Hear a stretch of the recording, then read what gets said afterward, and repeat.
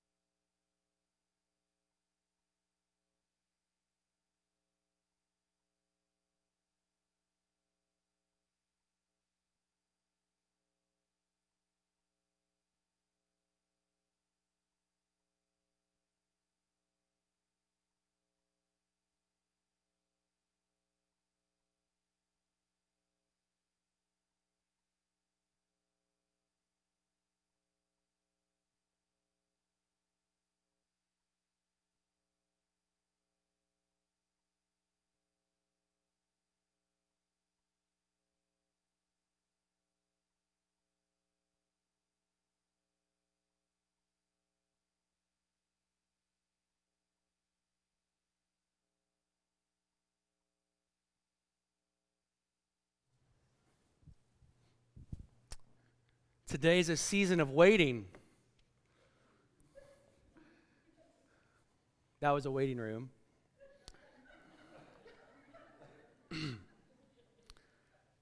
And I made you wait just a little bit. That was on purpose. But how did it go when you were waiting? Did it make you feel uncomfortable? Maybe anxious or maybe annoyed, right? Because you're like, Pastor, we got lunch after this, and we need to get this show on the road, right? So how long would you have waited? If I would have just stayed down there, would you waited at least a little bit, right? When you're in college and the professor didn't show up, you waited 5 minutes, 10 minutes. If they had a doctorate, you waited 15, right? You gave them that respect. But if they didn't show, then you were going to go. And that's why I came up when I did. I didn't want anybody to walk out. But I mean, how long would you at least maybe came over and said, hey, what's going on? You know, what are we doing here? Would you have waited a minute? Because I waited 30 seconds maybe, and you could already feel the tension in the room. You know, maybe 5 minutes. We are not people that are made for waiting. We're not good at it, right? Raise your hand if you're super patient all the time and you love to wait on stuff, right? We don't like waiting for our food at a restaurant. We don't like waiting to even be sat down at a restaurant. And these days, with the lack of help that people have, it takes a while, doesn't it? We have to wait. We don't like waiting in lines at the stores, right? We check out at the checkout stand. We go to the shortest line or the self-check, whatever we can do to get out of there as fast as possible. We don't like waiting in lines. We're at a music park. We go to we ride a roller coaster. We don't like waiting for that. Okay? There's a sense of anticipation with that. So there's reasons there. But in today's have it now world, waiting is not what we do well. And now it's Christmas time. And Christmas is a season of waiting. And we call it Advent in the Christian world. But it's a season of waiting. Advent for us, it's a time of a couple things. It's a time of waiting with anticipation. Right? We anticipate maybe the way that we anticipate differs on our age, right? At this time of year, like if you're a kid, you anticipate what's coming up at Christmas time. You get excited for the gifts and the parties and the things like that. And the older you get, the less those things kind of go away, maybe. Maybe you anticipate great gifts every year. But we have this anticipation of gathering together, and maybe a gift that you plan to give to someone, you anticipate giving it to them and what their reaction is going to be, or maybe what you might receive. And if you're a Jesus follower, it's an anticipation of the reason for this time, for the celebration of Jesus' birth. And if you're not a Jesus follower, the time of Advent still centers around the event of the birth of Jesus. Even in a secular world, this event revolves around the birth of Jesus Christ. So it's a time of anticipation. It's also a time of preparation, where we prepare for family and friends to get together. I listed like 27 things that we're doing between now and Christmas Day. There's a lot of stuff going on, and it takes planning. Preparation for shopping. You got to go shopping. That's a little easier now with you're probably doing some of it right now on your phone, right? You're shopping at will, but you have to prepare for that. You prepare for special events. As we saw, as we drove in, there's already preparations for live nativity and the things that are going to go on, the special events here. There's parties that we're planning and get-togethers that we'll have to manage the calendar. There's some preparation that takes place there. And then, Advent, it just takes a lot of preparation time. And the definition of Advent is just simply the arrival of something notable. It's the arrival of something notable. And so you can see why in today we celebrate that. But the definition's not solely for Christmas time. Advent is not just solely a Christian word. In any red carpet event, there's an advent of a celebrity, right? Who's coming out next? A 6-year-old. They're excited for the advent of their birthday. They get going, and they want to know, they're excited for it. So they're looking for something notable, some person or event. But in our Christian culture, the notable event is life-changing to a great extent, because Advent was an event. It actually happened. And that's something that, other religions, they can claim that. That things that the leaders of their religion, they were actually born, right? So that's not new, but it actually happened. And because of Advent is the arrival of so much more than just a baby being born. That happened for centuries. Lots of babies were born. Advent is an arrival of the most holy God coming to earth, to an earth that he created, right? And he's going to reside with people that he created. And he came to save people that he created. That was the purpose of his coming. So it's a celebration and anticipation and preparation for the arrival of grace on earth, and the arrival of hope, and the arrival of love.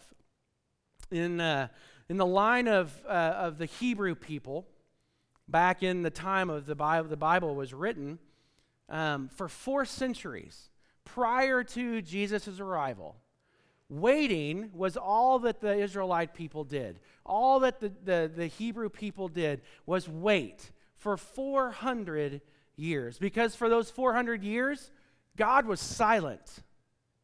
God was silent, not both audibly and through his chosen speakers. There were no, for the 400 years leading up to Jesus' birth, there were no prophets sharing what God was sharing with them. There was no pillar of cloud by day and no pillar of fire by night to follow God.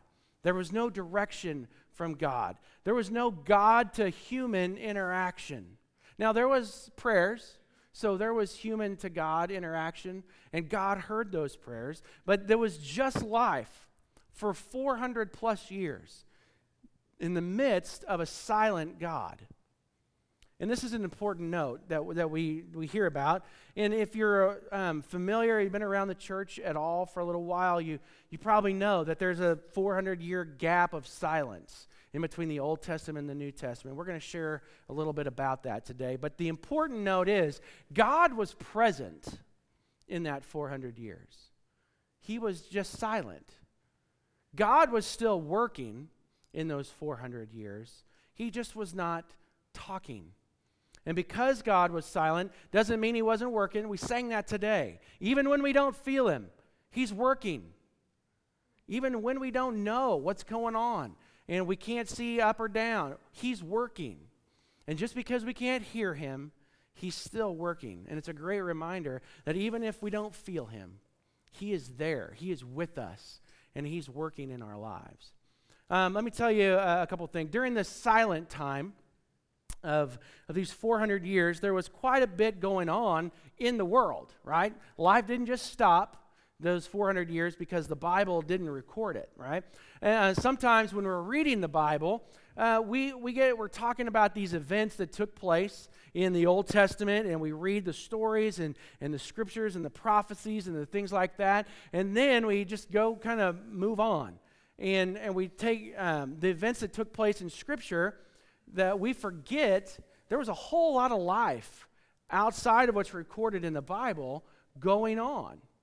There was a whole lot of history all over the globe, obviously there in Israel, in the Mediterranean Rim, but all the way up into Greece and to Rome, all the way out to the east in China, to the north in England, right? There was people out and about across this world, and that's what Jesus was talking about, the uttermost parts of the earth, because people were there. And we have history books beyond the Scriptures to remind us what was going on in the world at the time that God's story was unfolding in our Bible.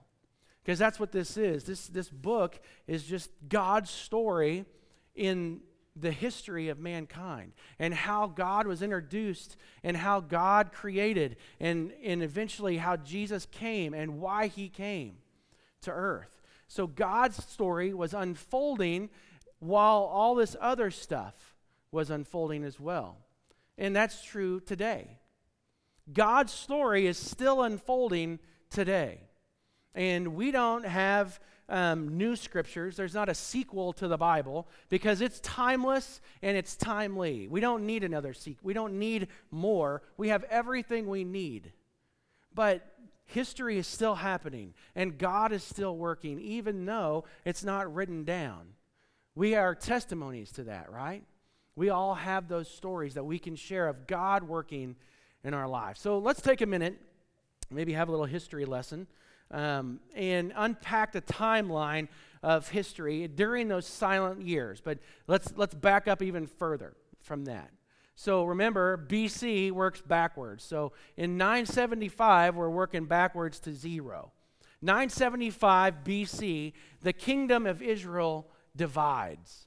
God's people, God's chosen people, it divides into two separate kingdoms because they couldn't get along. We have the glory years of David and Solomon, and the temple is built, and then from there it just kind of starts to spiral down.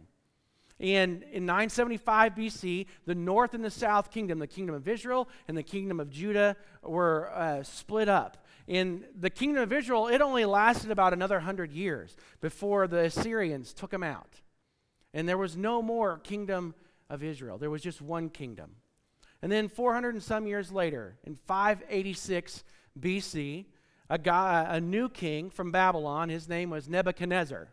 Does that name sound familiar to you? King Nebuchadnezzar destroys the city of Israel, or the city of Jerusalem, and the Hebrew people, God's chosen people, ceased to exist as a nation in 586 BC. And they were scattered. They were killed. They were hauled off to Babylon to be slaves by King Nebuchadnezzar. And we can read back in Daniel and Meshach and Shadrach and Abednego, and those stories are all recorded for us. But life was still happening.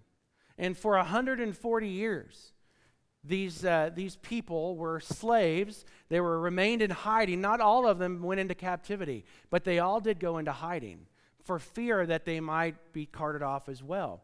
So for 140 some years, they were slaves. And in 445 BC, Nehemiah goes to King Artaxerxes and says, "Can I rebuild the walls of Jerusalem?" And for no reason at all other than God was working, he allowed it. And Nehemiah goes back and he rebuilds the wall. It only takes him 52 days, even amidst great competition from Sanballat and great adversity from people within their ranks and from outside. And the walls are rebuilt. And the Hebrew people returned to their home. They came out of hiding. They came back And then in 430 BC, after about 100 years of living again in Jerusalem, the last book of the Bible, Malachi, in 430 BC is completed.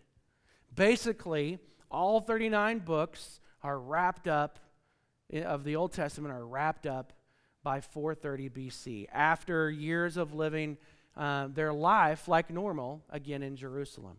And it ends in the Old Testament, but there's really no resolve in the final words. Here are some of the final words from Malachi that he shares.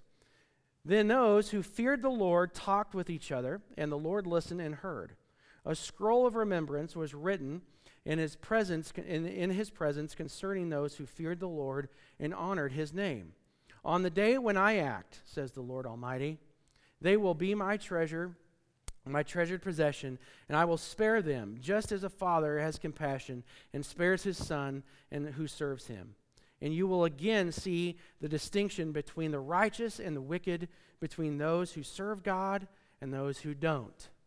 That would seem like that's not a bad place to end right there, right? That's the end of verse 3. But that's not where he stops. He goes on to write 6 more verses. And in verse 4 of chapter 4, he says, remember the law of my servant Moses and the decrees, the laws that I gave him at Horeb for all of Israel. So it's just another reminder from God saying, hey, remember the law. Do these things, and let's have a right relationship. Let's be together.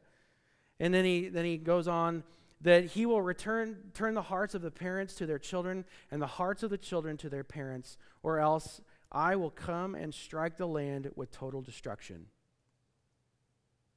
The end. That's kind of an odd ending, right? Does there seem like there's more to that story? It doesn't sound like the end to me, but that's what they had. That's for centuries, that's what people had to go from. Because they didn't have the ability like we do. What do we do? From here as we read Malachi 4:6, and with I will come and strike the land with the total destruction, what do? We just turn the page. And there it all is. The story of Jesus in Matthew chapter 1, the genealogy of Jesus, the Messiah, the son of David, the son of Abraham. And we just go from one to the next like that. We just turn the page. It's a little more complicated than that though, right? We'll talk more about that in just a minute. But during this 400 years of silence that God had between the Israelites going back to Jerusalem and Jesus' birth, there are some pretty notable and influential people in history. And let's talk about them for just a second. Hippocrates, what did he do? Do we remember? Anybody know?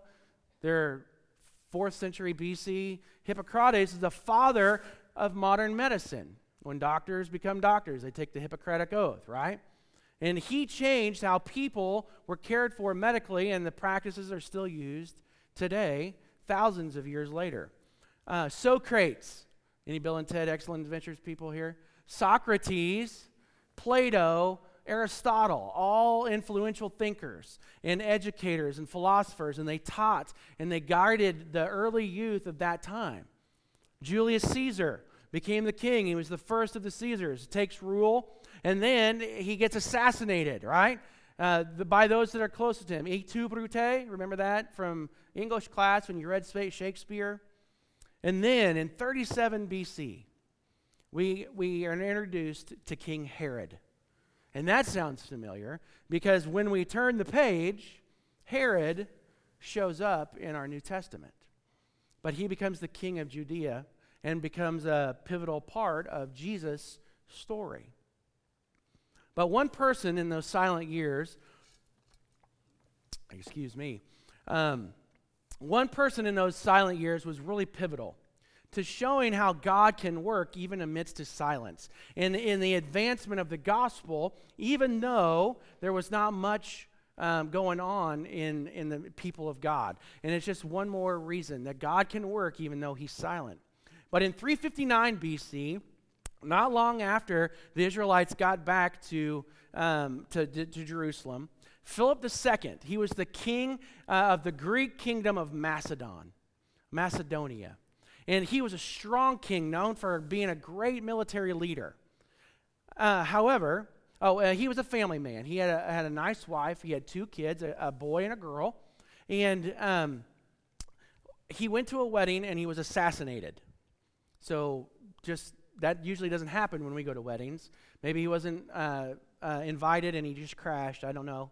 But he was assassinated in 336 BC. And because of this death, his son Alex takes over as king of Macedonia. And Alex is just 20 years old.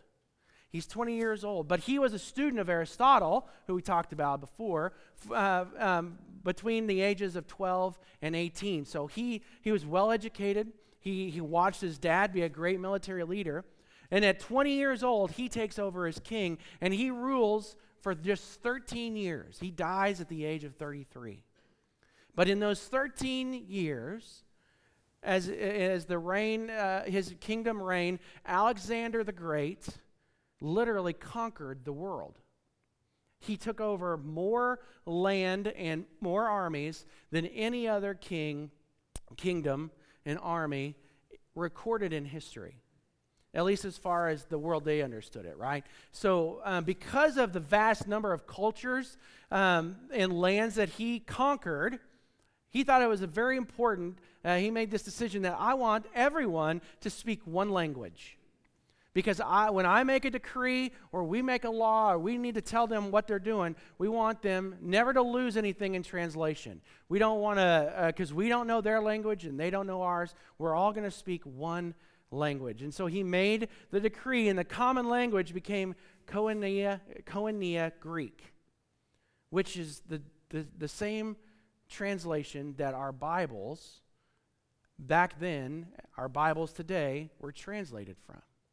So the gospel was being promoted by a king who not necessarily was a follower of Jesus, but because of his work and the decisions he made, in the early 300 BCs, the Torah was published. The writings of the Torah, the first 5 books of the Old Testament, Genesis, Exodus, Leviticus, and Deuteronomy, they were all translated into this common language for all to read.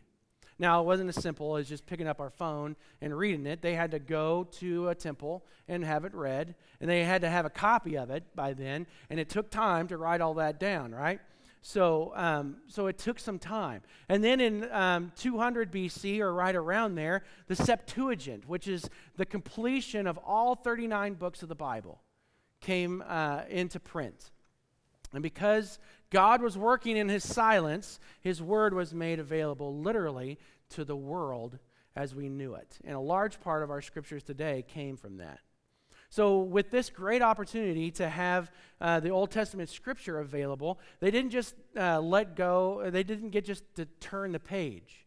They waited for years and years and years to be able to hear the words of God. And life in the world, it didn't stop in those 400 plus years either, outside of the Christian world. And neither does God as he directs his followers. So God didn't just take this break like a 400-year vacation.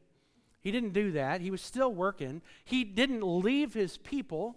He just wasn't talking. He wasn't telling them. And the people were waiting, much like you had to wait today. Not that I'm the voice of God, but you had to wait just like his people had to wait. The Hebrew people, they were back in Jerusalem when Nehemiah built the walls, right? So they got to come home. And they were in a place that God lived, in the temple. They rebuilt the temple, and they served, and they worshiped. And this return, in their minds, was just, hey, we're going back to the way it was. They're returning to life as they knew it before captivity, or at least how they would have known it to be when their parents and grandparents passed it down. They might not even have known anything because it was 140 years of captivity. So they were anticipating a word from God. And they were anticipating a move from God like they had heard about from generations before, like they could read about now in the Old Testament scripture and how God delivered their people, their ancestors from Egypt and captivity, and the whole story of grace that we've talked about recently. But they had to wait. They had to wait a while, 400 years to be specific. They had to wait for the advent of the Messiah. They had to wait 400 years to turn the page. And the one described by Isaiah, the prophet, it was 300 years before they even take out of captivity. In Isaiah chapter 7, verse 14, "Therefore the Lord himself will give you a sign. The virgin will conceive and give birth to a son, and you will call him Emmanuel." So they knew that the Messiah was coming. And for years and years, they waited. They waited and they listened, and they looked for a sign from God. They waited for the person that God spoke about through the person that God spoke through. Isaiah tells them that the Messiah will come. And they had God, this hope that God, after being restored to them in Jerusalem, they just waited and waited on that hope that he would come. And because that's how it has always been. That's what they were taught to do. That's what they knew. So the arrival of the Messiah to earth would completely change everything from the way that it's always been. And we know that about Jesus. When Jesus came and when he started his ministry, he did it way different than anything that people had ever seen. And he talked in a different way than anyone had ever talked. But then the page was turned. And we flip the page to Matthew chapter 1.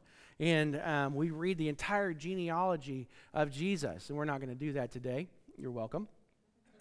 But I have done that before here. But this is basically Matthew telling us in the first 17 verses previously on the story of grace, previously in God's story, this is how Jesus got here, all the way from Abraham to Isaac. And then he goes on to say, and this is how the birth of Jesus, the Messiah, came about. His mother Mary was pledged to be married to Joseph. But before they came together, she was found to be pregnant through the Holy Spirit. Because Joseph, her husband, was faithful to the law and yet did not want to expose her to public disgrace, he had in mind to divorce her quietly.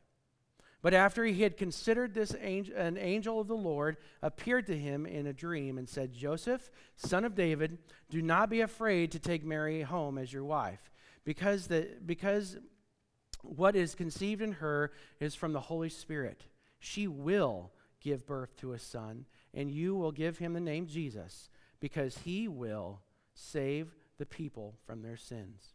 All this took place to fulfill what the Lord had said through the prophet Isaiah. The virgin will conceive and give birth to a son, and they will call him Emmanuel, which means God with us. And when Joseph woke up, he did what the angel of the Lord commanded him to do and took Mary home as his wife. But he did not consummate their marriage until she gave birth to a son, and he gave him the name Jesus. And hope was restored, and the wait was over. The Messiah was here, and it was worth the wait. Amen? God is always working in our world, and working on this day when we're focusing on the hope of Christmas time. He's working to bring hope into our lives. The birth of Jesus is so significant in our world, inside of church and outside of church. It's not secular, it's not Christian, it's just what God is. It's significant because he created us, and it's why he came. His purpose for coming was for us. But imagine waiting for it for 400 years. Imagine not being able just to flip the page.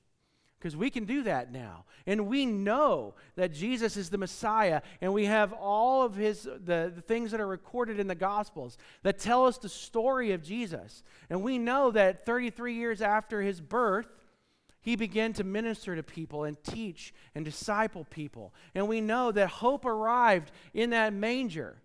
But on that Friday afternoon, 33 years later, hope was gone.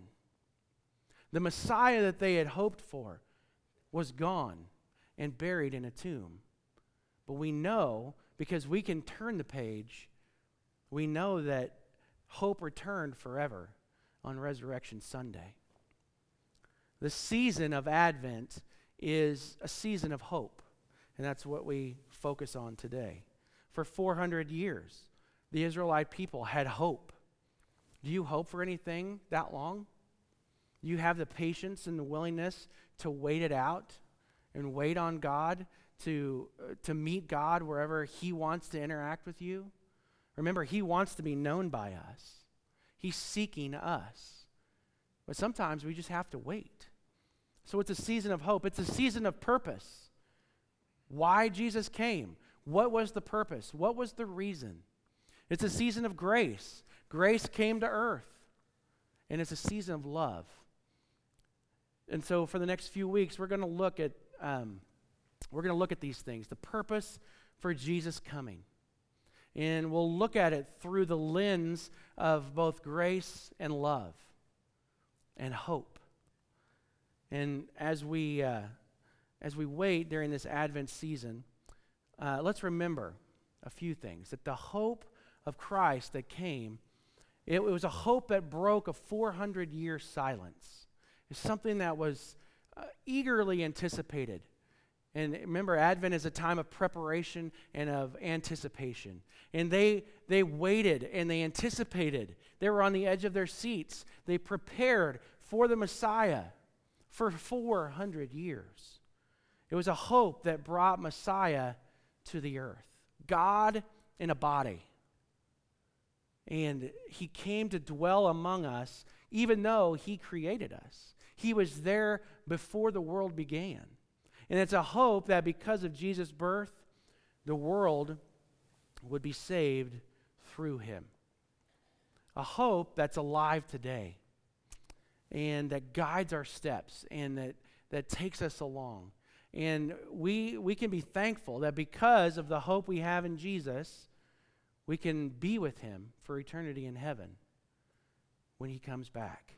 Another Advent, the second coming of Christ. So we have hope today.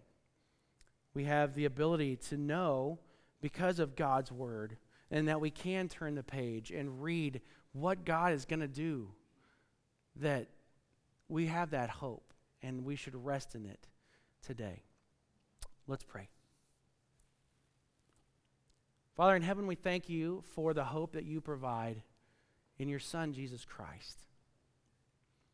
And Lord, be with us as we learn to be patient and live in Your timing.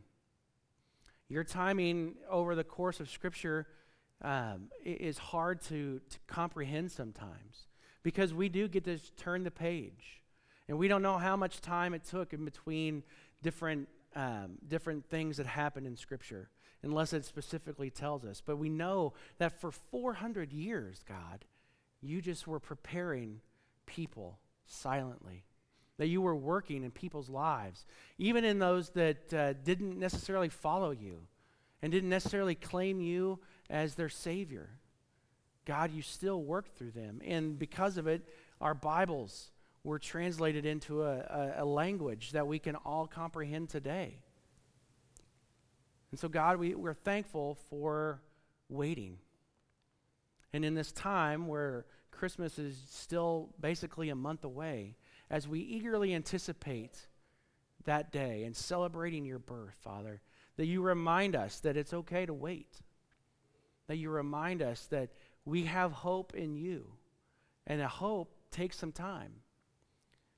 And Father, we just give this time to You today.